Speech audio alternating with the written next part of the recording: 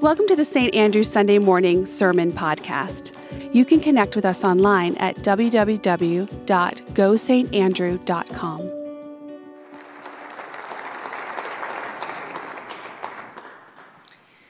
In today's scripture, we encounter the prophet Jeremiah, who, against the backdrop of a tumultuous political landscape for Israel and Judah, envisions a hopeful future for the people of Israel. Jeremiah longs for a new covenant with God that would restore the people, drawing them from across all lands, as our scripture will tell us, in one great joyous homecoming. Today's scripture comes from Jeremiah 31, verses 7 through 14.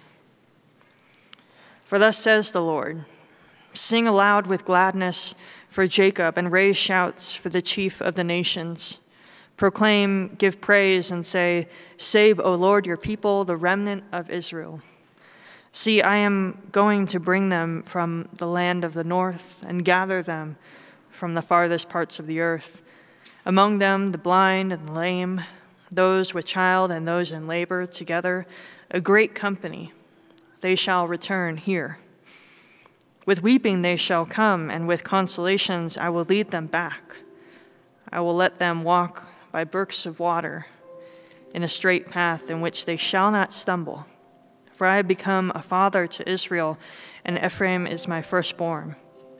Hear the word of the Lord, O nations, and declare it in the coastlands far away. Say, he who scattered Israel will gather him, and will keep him as a shepherd a flock. For the Lord has ransomed Jacob, and has redeemed him from hands too strong for him. They shall come and sing aloud on the heights of Zion, and they shall be radiant over the goodness of the Lord, over the grain, the wine, and the oil, and over the young of the flock and the herd. Their life shall become like a watered garden, and they shall never languish again. Then shall the young women rejoice in the dance, and the young men and the old shall be merry. I will turn their mourning into joy. I will comfort them and give them gladness for sorrow. I will give the priests their fill of fatness, and my people shall be satisfied with my bounty, says the Lord.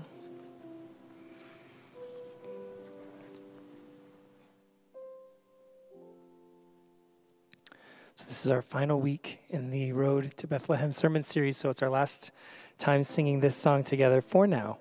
Let's sing together, You Will Guide Our Feet.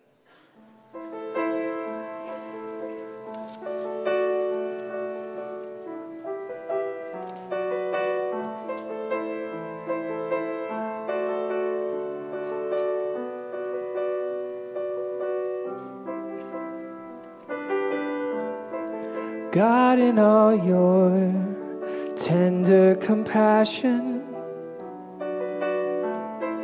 dawn from on high, it will break on us, shining on those living in shadows, guiding our feet into the way of peace. You will guide our feet. You will guide our feet. You will guide our feet into peace.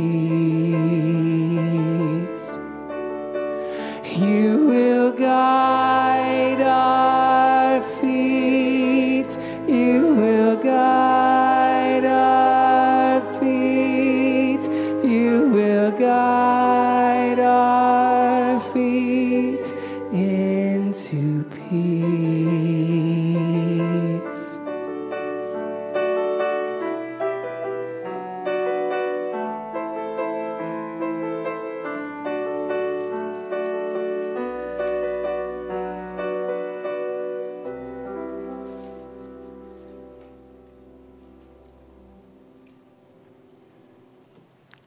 I'm going to be sad to see that song go. Hopefully we can do that again sometime soon. It's been such a joy to help choose songs that bring us into a place of hearing these sermons, of hearing God's word. And this has been one of our collective favorites on staff. So 2022. I don't know if you've seen memes or comments about it, but it seems different from years past. There doesn't seem to be as much talk about resolutions or fresh starts of a fabulous new year. They're more like, let's tiptoe into the new year. Or I saw one the other day that said, nobody claim 2022 as your year. We're going to walk in real slow, be good, be quiet, nobody touch anything. And then I saw one last night that said, let's maybe wait until June to celebrate this new year and see how it goes. It has been quite a few years, hasn't it? I wonder if people are going to get gym memberships tomorrow on Monday, or whether they are going straight to the February Valentine candy. That may be my just forget it. Just go to the candy. Yeah, get us through this latest surge, right? For the last 5 weeks, we have been on this road trip through Advent, through Israel, through our emotions filled with anxiety and anticipation, through joy and grief, through love and loss. With our journey came hope and peace, joy and love in the midst of all of our emotions. We stopped by the sea and the river and the desert and the hill country and the fields, and then we started our journey home. Last week we got to the neighborhood, and today we're home, or at least we're getting there. Home. There's an Oscar-nominated song that says, it's a 4-letter word, a place to go to heal your hurt. It's an altar, it's a shelter, it's a place you're always welcome. A big flamingo double wide, a 1-bedroom in a high-rise, a mansion on a hill where the memories always keep you company whenever you're alone. After all of my running, I'm finally coming home. Then, of course, there's a favorite from The Wiz. When I think of home, I think of a place where love overflowing. Yeah, there are lots of songs about home because it's where we feel welcome. It's where we feel safe. It's where we're loved. It can be a place with memories and nostalgia. It can be a place or a person. We moved a lot when I was growing up, and then I moved a lot into my early adulthood. My parents don't live in my hometown. In fact, I had a few hometowns. So my home is wherever Candy and Miller are. They are home for me. We just returned Friday night from a trip to Mississippi, where we spent time with Candy's family and friends. Candy grew up in Brookhaven, Mississippi. It's an hour south of Jackson and 2 hours directly north of New Orleans. It's a small town. They got their first Mexican and Chinese restaurants when Candy was in high school. They have one high school, city high school, and one county high school. I grew up in Fort Lauderdale, Florida, so pretty different. But I love it. It's my home away from home. Candy's parents, her grandparents, her great-grandparents all lived in Brookhaven. The street her parents live on is actually called Boyd Trail. It was on her grandmother's family's land. When I get there, I can breathe deeply, and not just because it's at sea level, but because of the big trees that you see here.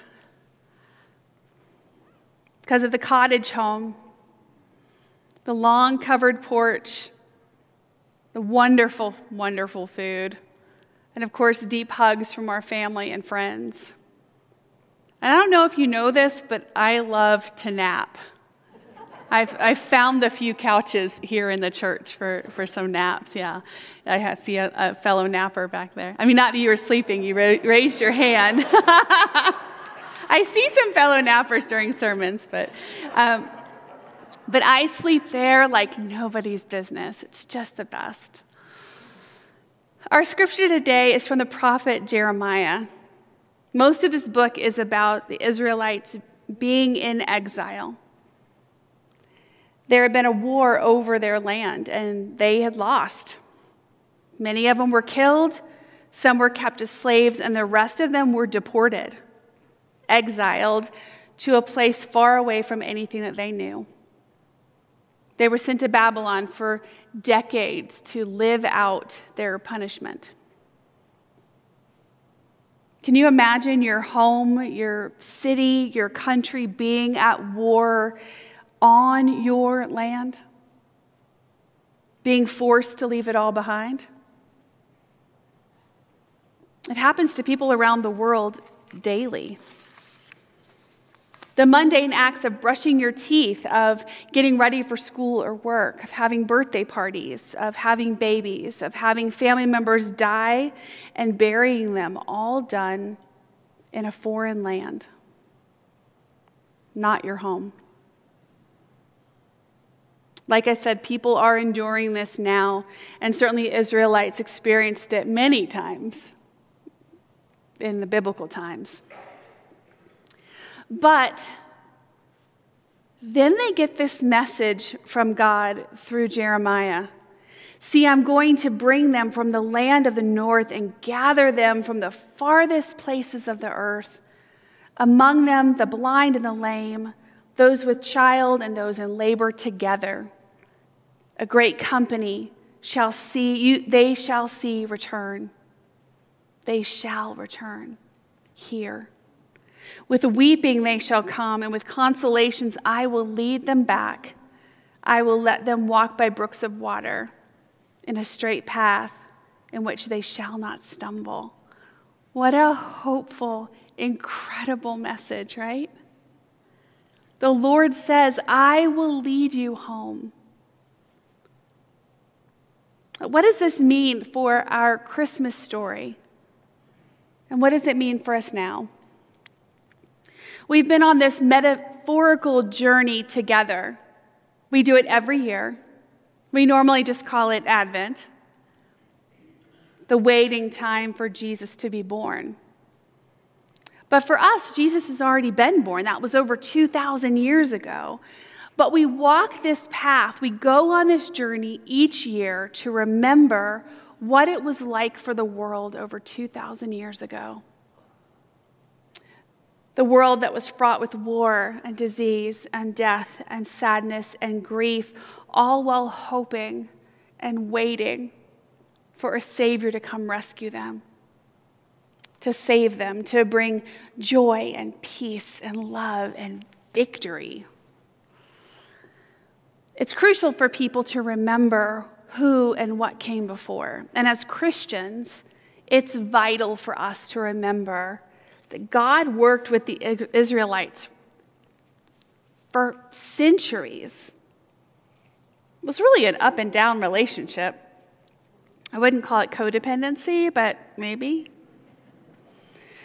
God wanted the people to return God's love and affection and obedience, but people are fickle, and they get lured by shiny things that pull us away from God. So God would get angry and send armies and put the Israelites in timeout for a few decades. I know that was brutal. I don't mean to make light of it, but it's just an odd relationship that God had. Then God decided to come to earth in Jesus. God became fully man while still being fully God. God breathed our air and walked our sod. I love that line from a song called Welcome to Our World. The God, the creator of the universe, came here because God loves us and wants us to love God.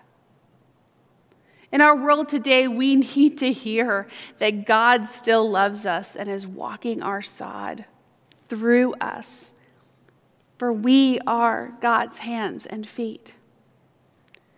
So each year we remember the first time that God entered the world and what chaos the world was in at the time and how they'd waited for their Savior to arrive.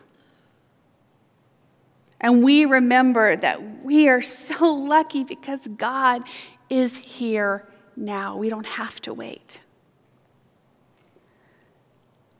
Like Dorothy and the Wizard of Oz, we have to go through this journey and really go on it over and over and over again, year after year, so that we can remember that God was with us all along and that God is still with us.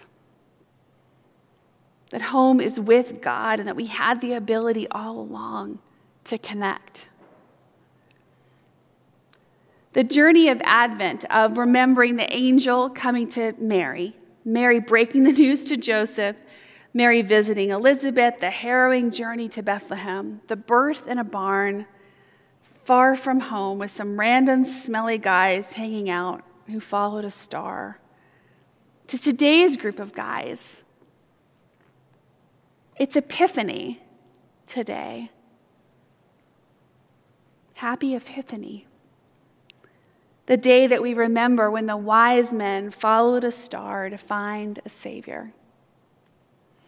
The journey reminds us that we may wish for an easier life, safety always for our children, wherever they go, constant, meaningful employment, that our family members don't get sick and don't leave us, that our earth would settle down and stop all the extreme weather phenomena.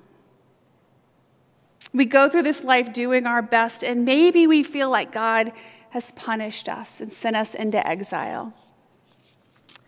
I would imagine those devastated by the Marshall Fire feel as though they are in exile.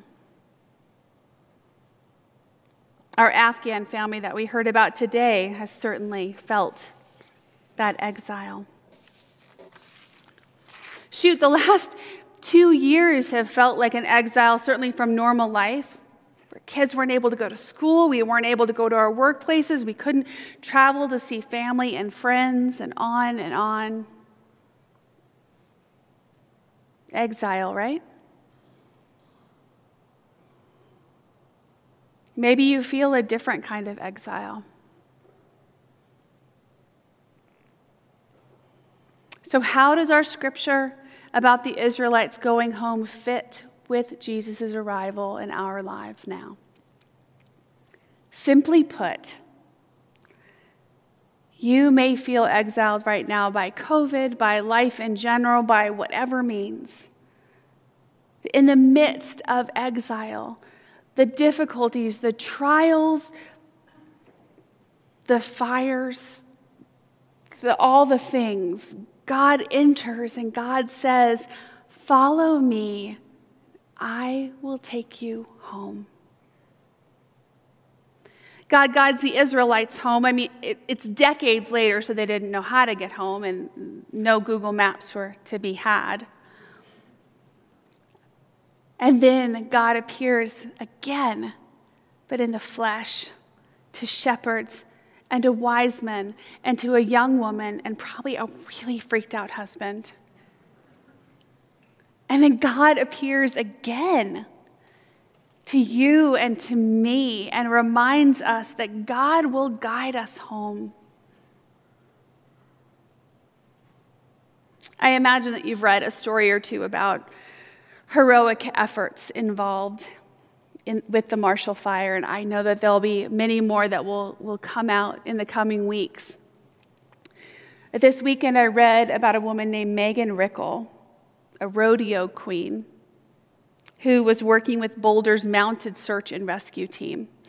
And Megan and the team worked together to wrangle and rescue 10 neighborhood horses that were stuck in their flaming stomping grounds, the article said.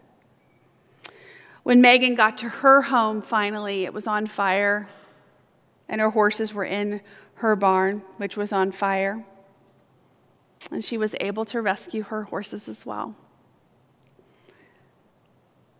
These horses aren't home. but they were rescued from sure death. They're safe, and one day they'll be reunited with their humans who will rebuild their homes and barns and lives. In our Advent guide, Rev Mark wrote that home is where the heart is. Home is where the familiar rhythms and routines of daily life form and sustain us. To be away from home for any length of time leads to homesickness. To return home after any length of time is to finally be at home in the world and to be at peace with ourselves. Where is home for you? Is it your house? Is it your family? Is it your church home? Is it a plot of land off I-55 in Mississippi where the trees are so big and the magnolias smell so good? We hope that St. Andrew, our community, is a place that you can call home as well. Whether you're joining us online from across the world, whether you're here home from college, whether you're visiting folks who are members here, or you're literally here whenever the doors are open like Ken Couch is, we hope you feel welcomed home here. Wherever home is for you, where you feel safe and loved and found, God can and will guide you if you let God. Let's pray that God guide our hearts this year, our hearts and minds, knowing that God came in the flesh not only to guide us in this life, but to guide us home ultimately in the next. And that day will be a happy day.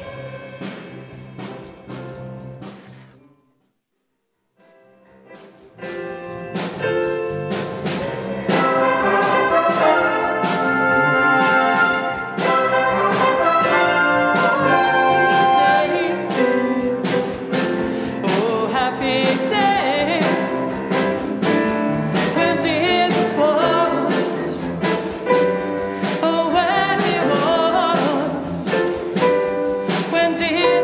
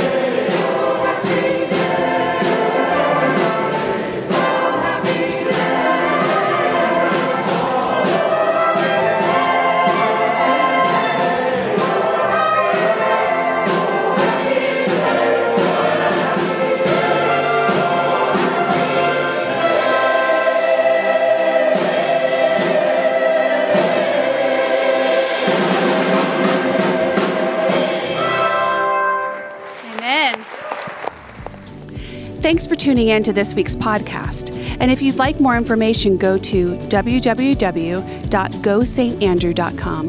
See you next week.